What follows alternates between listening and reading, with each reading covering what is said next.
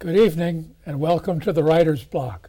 I'm your host, John Ronan, and as you know now, because we are well into our 30th season, I interview writers about their texts, what they've accomplished, what they're selling right now, what they're planning for the future. They might be poets, they might be journalists, they might be other brands of writers, indeed other brands of artists. We have had on sculptors, musicians, actors. It's a pretty wide net. So if you have an idea for an artist who might be good for the writer's block, a poet or other brand of artist, watch for our address at the end of the show. We'd love to get your suggestions. I also want to point out that the writer's block and all the other original programming that comes out of Studio 1623 is a result of cable television. Don't be tempted to get Dish or any of those other access networks that give you all sorts of stations, but cut out the local programming and the local programming option.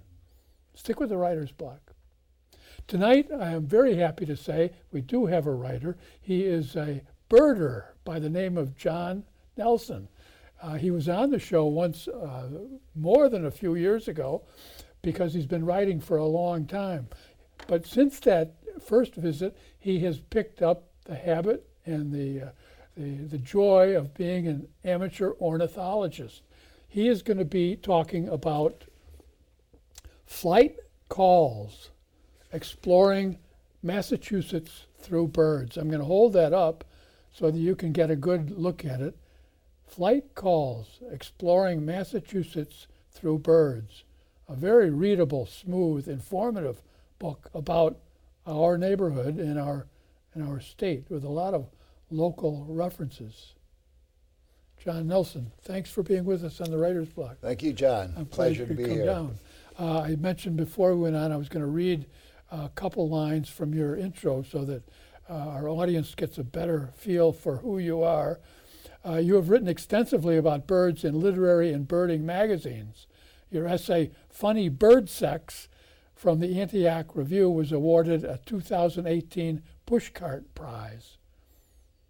You're a graduate of Harvard and the University of Illinois, and now is a professor emeritus at North Shore Community College. We taught together for many decades. Indeed we did. And the author of the book, Cultivating Judgment, Teaching Critical Thinking Across the Curriculum. You live with your wife, Mary, here in Gloucester.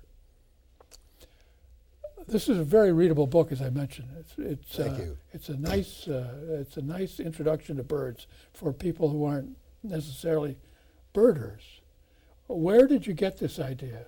And I'm leading into the first chapter where you explain that, but maybe you could say it out loud and then maybe read a section here. Okay. Well, I certainly didn't set out to become either a birder or a writer about birds. I've had literary aspirations for some time, mostly in fiction, and I still have fiction aspirations, but I wasn't really interested in birds until I was about 50 or so.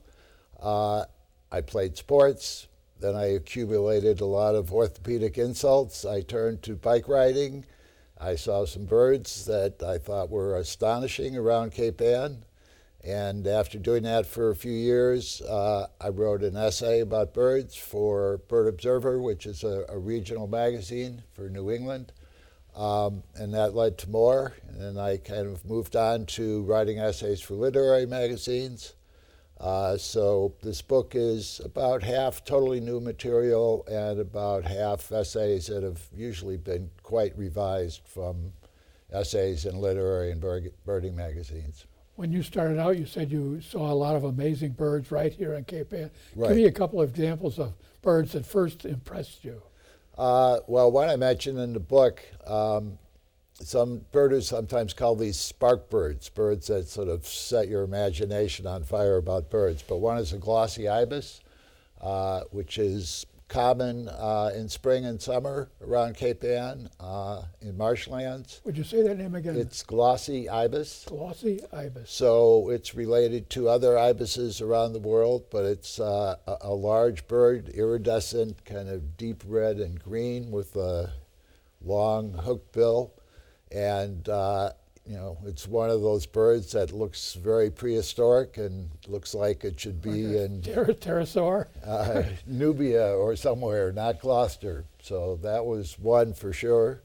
Another is little blue heron, which is kind of related, which is uncommon but annual around here.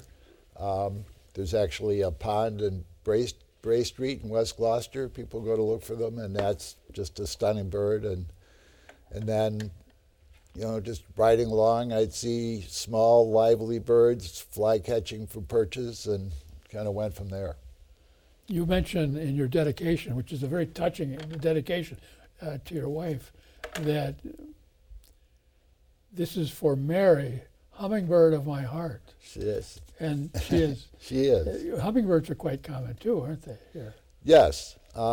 They don't spend winters here, but they come here in spring. They breed. There's really just one hummingbird species in eastern North America, ruby-throated hummingbird. So if people put out hummingbird feeders, they'll often come to those. So they've, except for a few stragglers, they've migrated back towards South America or Central America. They migrate how many thousand miles? A couple thousand anyway, and they can fly nonstop over the Gulf of Mexico. I mean, that's one of the astonishing things about the bird world is just the tremendous distances that these small birds will How fly do those and little migrate. bodies store up so much energy? Right. They have to eat a lot, constantly. I don't feed them, so I don't see them often, but I see 3 or 4 a year. And I've been visiting people's homes who purposely plant and put feeders out, and they're all over. Well, part of the story behind that dedication is Mary is the gardener in our family, and she does indeed plant flowers that will attract hummingbirds, but we also put out hummingbird feeders. So you see a lot of them. We do. And it's just one species? It's just one species anywhere in this area. I mean, occasionally other hummingbirds will show up in Massachusetts, and birders will go chasing after them. Sometimes they show up at people's houses at feeders in winter, but that's... In the winter? Yep. Probably the best time to see rare birds in Massachusetts is November. A lot of them are birds that have just wandered out of their usual range, or are, as some people say, directionally challenged. They got lost. They took a wrong turn somewhere. So, Are they out of range sometimes because of warming? that's a complicated question. I mean, I wouldn't say that about hummingbirds that show up here.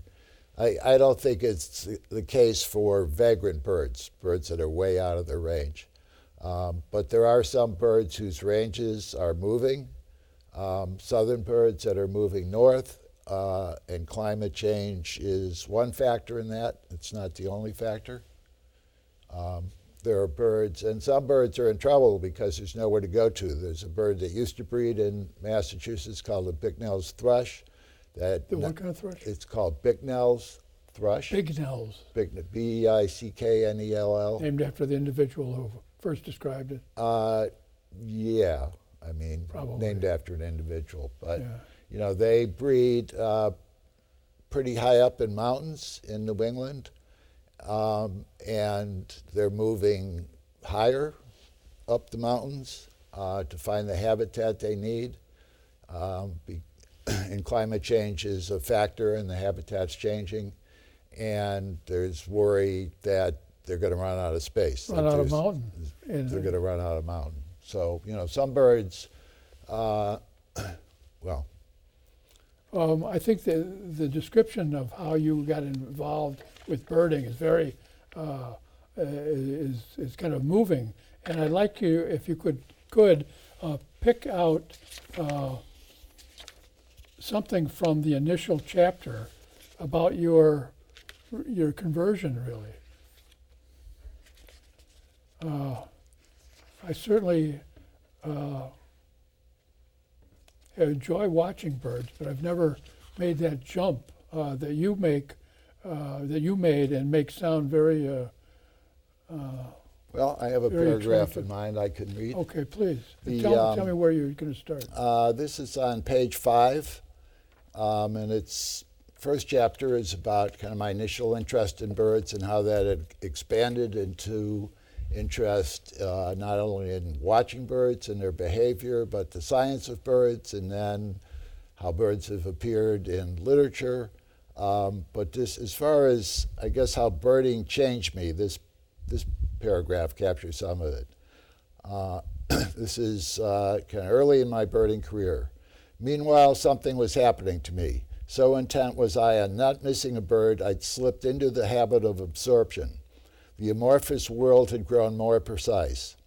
Ornithologist Richard Froome says in The Evolution of Beauty that birdwatching might be among the very first functions of mind, since, like face recognition, it trains our birds to, quote, transform a stream of natural history perceptions into encounters with identifiable individuals. In pre-birding days, trips with Mary, birds had sometimes caught our attention.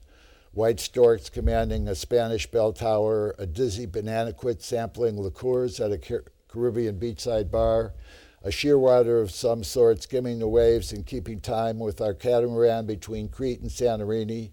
But I couldn't remember a single bird from our treks along the Inker Trail or the cliffs of Moher. What the hell had we been looking at? What weren't we hearing? Now I was alert to signifying movements all around, attuned to sounds. And I described Very various nice. sounds. I love those exotic references, the Cliffs of Moher and a dizzy bananaquit, and which made me want to emphasize again that this is about birds of Massachusetts. It's very readable for people who live here, because even if you're not a birder, you recognize the birds, the descriptions, because, oh, I've seen that bird. I mean, Mary and I have traveled a lot, and we traveled a lot before we were birders, and we've taken birding tours in many places of the world. Mary's kind of burnt out on hardcore birding tours, but this is a book about Massachusetts birds, and as I say later, you know, part of kind of the first stage is just being struck by the beauty or the strangeness of birds. But I think if you get serious, the next step is becoming fascinated by their behavior. And I think a big step for me was the Breeding Bird Atlas, which is a citizen science project to document which birds are breeding in an area, in this case. Now you talk about how you do that, and here you had a couple patches to record. Right. So explain that a little bit more. How you, if you're part of the Atlas program, what do you do? Well, the state is divided into areas, and kind of the colloquial term is a patch for your, you know, basically your own neighborhood, a place you bird regularly. So it's a somewhat complicated system, but the idea is to find proof that different species are breeding. It could be seeing them feed fledglings. It could be carrying away fecal sacs so that predators, you know, won't know that birds are around. So it's different, totally different from just kind of chasing to find new birds. And it's not just counting. It's not just counting. Although I'm sure there's that's a part whole kind of scale of confirmed as breeding, probable breeding. So if you see a bird in the same place singing kind of every week during breeding period, that's probable breeding, but it's not proof that it's breeding. So I don't want to get too far into the science of it, but it's a whole, this is, you know, I'm seeing birds I already knew. I didn't see any new birds doing this project. I'm just watching birds, and that is what really immersed me in the behavior of birds. The Atlas. The Atlas being project, involved. which was a 5-year project for Mass Audubon. Do the Audubon societies in the United States and maybe other ornithological organizations have the country pretty much covered in terms of Atlas registration and observation? Well, it's done at the state level, so there's no kind of overriding national body, but most states by this point have had breeding bird atlases. Massachusetts had the first state breeding bird atlas, so the one I did, which was, it ended about 7 years ago, was the second Massachusetts breeding bird atlas. There's also, which I mentioned in the book, what's called a Christmas bird count, which isn't on Christmas Day, but during December, and that's international. And that's run nationally by National Audubon. There you're just counting birds. You're counting every bird you see or hear.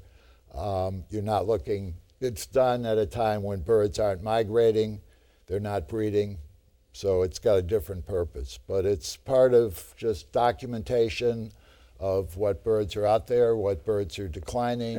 I want to insert a little question there.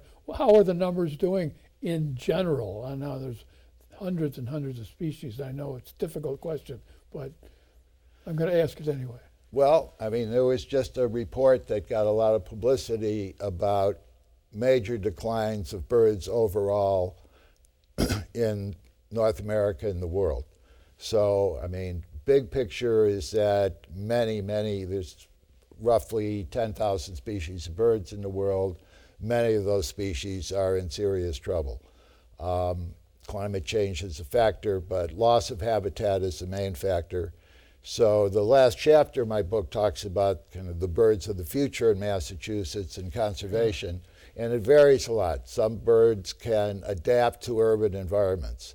They can adapt their songs, they can adapt to the noise, they can adapt to changes in light. Other birds can't adapt. You see hawks in big cities. Right. Their peregrine falcons were, in serious trouble because of pesticides. Rachel Carson's book was a major influence in their recovery. Now they're in City Hall in Gloucester in winter. They're in the Customs House in Boston. So some birds can adapt, but the big picture is not good. And as I say, loss of habitat is a major factor, but there are many others. Pesticides are still used widely in this country and in the world. Cats, house cats and field cats kill huge numbers of birds. Billions, I think, per year in the United States. Collisions with buildings. Mass Audubon's doing a study now of bird collisions with buildings in Boston. And collisions with houses, too. I think I sent you by email a picture of a bird who evidently crashed into our front door. Right. And it's perfectly fine to look at, perfectly visibly fine bird lying there at the stoop, and just gorgeous. Yeah. Gorgeous bird. Yeah, I mean, there are, for a private residence, you can put up decals and other things can deter that, not prevent it entirely. But huge skyscrapers are a much bigger problem. I mean, I went to a trustees convention in Dallas and took a break in the morning and walked around and found 30 bird corpses in about 5 minutes. Around the big building where you were meeting? The circumference of this, which was just a big building with all glass. So when birds fly, they see sky reflecting sky. They think they're just flying through the sky, and then they hit a surface. So one of the more moving events I had this summer was looking up from my desk and seeing at the other side of the window, right in front of me, a hummingbird staring back at me, static for about 3 or 4 seconds. Felt like a long time, but it just disappeared, the way they do, because they're so quick. But evidently it might have seen itself. I don't think it was looking at me, but it seen itself and found itself interested for some reason. It could be. I mean, a lot of birding is, moments, brief encounters, just glimpses. Yeah. One chapter I write a lot about Emily Dickinson's poems, and I think she wrote a lot about birds, and not kind of as a birder concerned about identifying species, but just the feelings evoked in her by these brief encounters, just a bird flying by, kind of bird. I can't get over the fact of flight. It's just a hummingbird sitting there static. No, it's an amazing feat, far beyond human capabilities. I can't believe the planes I watch going over. I want to stress that this is a local book, a regional book, and I'd like to ask you to talk about one special chapter that uses a strange name that will be familiar to many of our watchers, but no one outside of Gloucester. Watching Gulls with Emerson on Cape Tragabigzanda. Would you explain what Cape Tragabigzanda is and talk about this chapter a little bit? Sure. Yeah, this book does have, well, I mean, the whole book is about Massachusetts, but I'm from Cape Ann. 2 of the chapters are entirely about Cape Ann. So Cape Tragabigzanda is a name from Cape Ann that came from Captain John Smith, who was actually the first Englishman to put together a list of birds, the first to really map our Cape. So he's a complex character, but he had, his story is that he was saved by a Turkish princess, Tragabigzanda, and that he named this cape after her. There's still a little road in Gloucester with that name, but I forget, I think it's King Charles, but whoever was king considered this too barbarous a name for one of his so-called possessions. I'm quite happy he did change it. So he named it, I think, after his mother, so it became Cape Ann. But, you know, John Smith figures in that chapter. You know, he's kind of, he didn't come here to look for birds. He was interested in timber and fish and kind of the economic possibilities for Cape Ann. Claiming things for the crown. Yes. But, you know, he was observant. He recorded birds. Sometimes he admits he didn't know a lot of what he was looking at. So this chapter is a birding tour of Cape Ann and a writer's tour of Cape Ann at the same time. This is the one in which you mentioned Eliot. Yes. So I kind of take the reader like we're part of a birding tour group, and we go from birding hotspot to hotspot. And Cape Ann is especially known for winter birdings. People come here to see seabirds in winter. So kind of each place has its own writers associated with. So there's a lot of gulls at the fish pier in Gloucester. And, you know, part of the fun of this was, you know, people you wouldn't expect to write about birds did, like Anne Sexton described in several poems the gulls of Gloucester. And there's a section about Eastern Point, and T.S. Eliot spent summers just off Eastern Point with his family. And long summers. I think they were here for, he came here for around 15 years, for 3 or 4 months a year. So it was not just a 2-week vacation. Right. And this is where he really became enthusiastic about birds. For one of his birthdays, his parents gave him Frank Chapman's Bird Guide, which was a popular guide at the time. And the birds he describes, he actually wrote a poem called Cape Ann, which is entirely about birds, and it just describes the birds you would encounter around Eastern Point. And then the tour keeps going with Ralph Waldo Emerson at what's called Cathedral Ledge in Rockport, which is a popular winter sea watching place and where Emerson stayed when he lectured in Gloucester. And it kind of comes together with the Dry Selvages, the rocks off Rockport, which are the subject of a famous poem by Eliot, part of the Four Quartets. One of the Four Quartets. And I also mentioned some painters, not so much bird painters, but Winslow Homer, who's the subject of a current exhibit at the Cape Ann Museum, Fitzhenry Lane, and, you know, the Dry Selvages, which Eliot describes, and there's gulls flying around. Emerson from what's now the Emerson Inn could have seen them and seen gulls flying around. Fitzhenry Lane and Winslow Homer both painted storms in that area.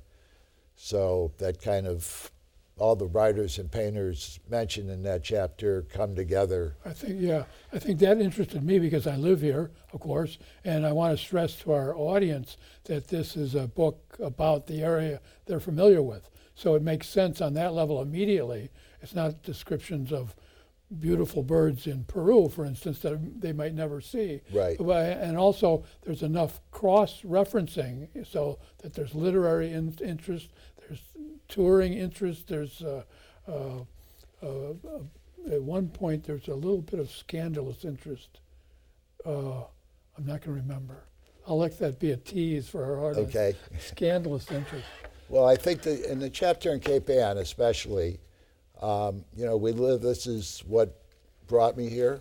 I got hired at North Shore Community College. I was living in Boston, and I decided it was foolish to commute out, so I didn't really know this area. I drove around looking for a place to live, and I was attracted by the natural beauty of Gloucester, and that includes birds as well as landscapes. But the more I lived here, I became fascinated with its cultural history, and I think it's a rare place that offers great natural and cultural history, and that chapter tries to bring the two together. There's another chapter which mentions another important cultural event, part of our cultural history. You explain the Bill Buckner joke. Oh, I think that was a Harris's sparrow. That was early in my birding career, and we were at Plum Island, and it's a section, and I guess I'd emphasize. Harris sparrow, yes. There's, birding is something we do for pleasure, so it's a fairly lighthearted book. There's parts of it that are dark, the kind of prospects for birds, but and often chasing rare birds, you come up short, you never see the bird at all, or you get this momentary, not satisfying glimpse of some skulking bird. And I'd never seen a Harris sparrow, and there was one reported at the Parker River Refuge. So I went, and there were 20 birders or so. And this bird not only came out in the open, but it walked right through somebody's legs. And somebody dubbed it the Bill Buckner bird from Bill Buckner's. Bill. Yeah. That's so famous, I don't have to explain it, the Buckner error. Although they never would have gotten to the series without Bill Buckner. So for the whole season, I think. I wasn't trying to get in a lick at Buckner's expense because he was an excellent baseball player who unfortunately will always be associated with that one bad moment. But we are almost out of time. I'm watching the clock. Okay. Could you say 2 sentences, if you would, on the chapter titled The Birding John Nelsons? Just explain that title, if you would. Well, there's 2 other, maybe more, but 2 other John Nelson birders in Massachusetts that I know of. So it's a comic chapter about confusion between the 2 of us. I met one of them, the other I never met. And I kind of play with the idea of rare birds, and the other John Nelson's a very nice guy, an excellent birder, and early on in my career I made some blunders and identifications that I would later think of him sitting at his computer not wanting to be associated with this fool John Nelson who was out there. So it's a common name. Good chapter, comic chapter. I'm going to hold the book up again as just before we close here. This is John Nelson's book, Flight Calls: Exploring Massachusetts Through Birds, and I can recommend it. John, thank you very much for being with us on the Writer's Block. It's been a pleasure. If you out there in television land and cable land have learned something about John Nelson's background and his book on Massachusetts birds, then the Writer's Block has done its job. Thanks for being with us, and I hope to see you again next week on the Writer's Block. Good night.